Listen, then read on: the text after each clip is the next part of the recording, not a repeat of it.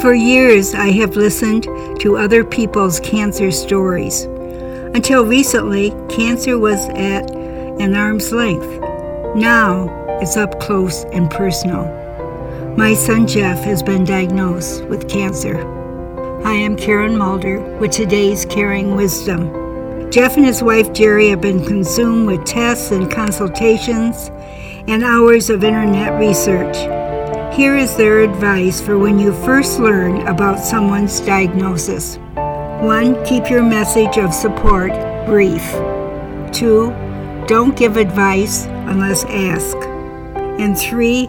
Don't tell your cancer stories. May God be with us all as we walk alongside a loved one with cancer. God bless. Thank you for visiting wisdomofthewounded.com. Resources on how to care well.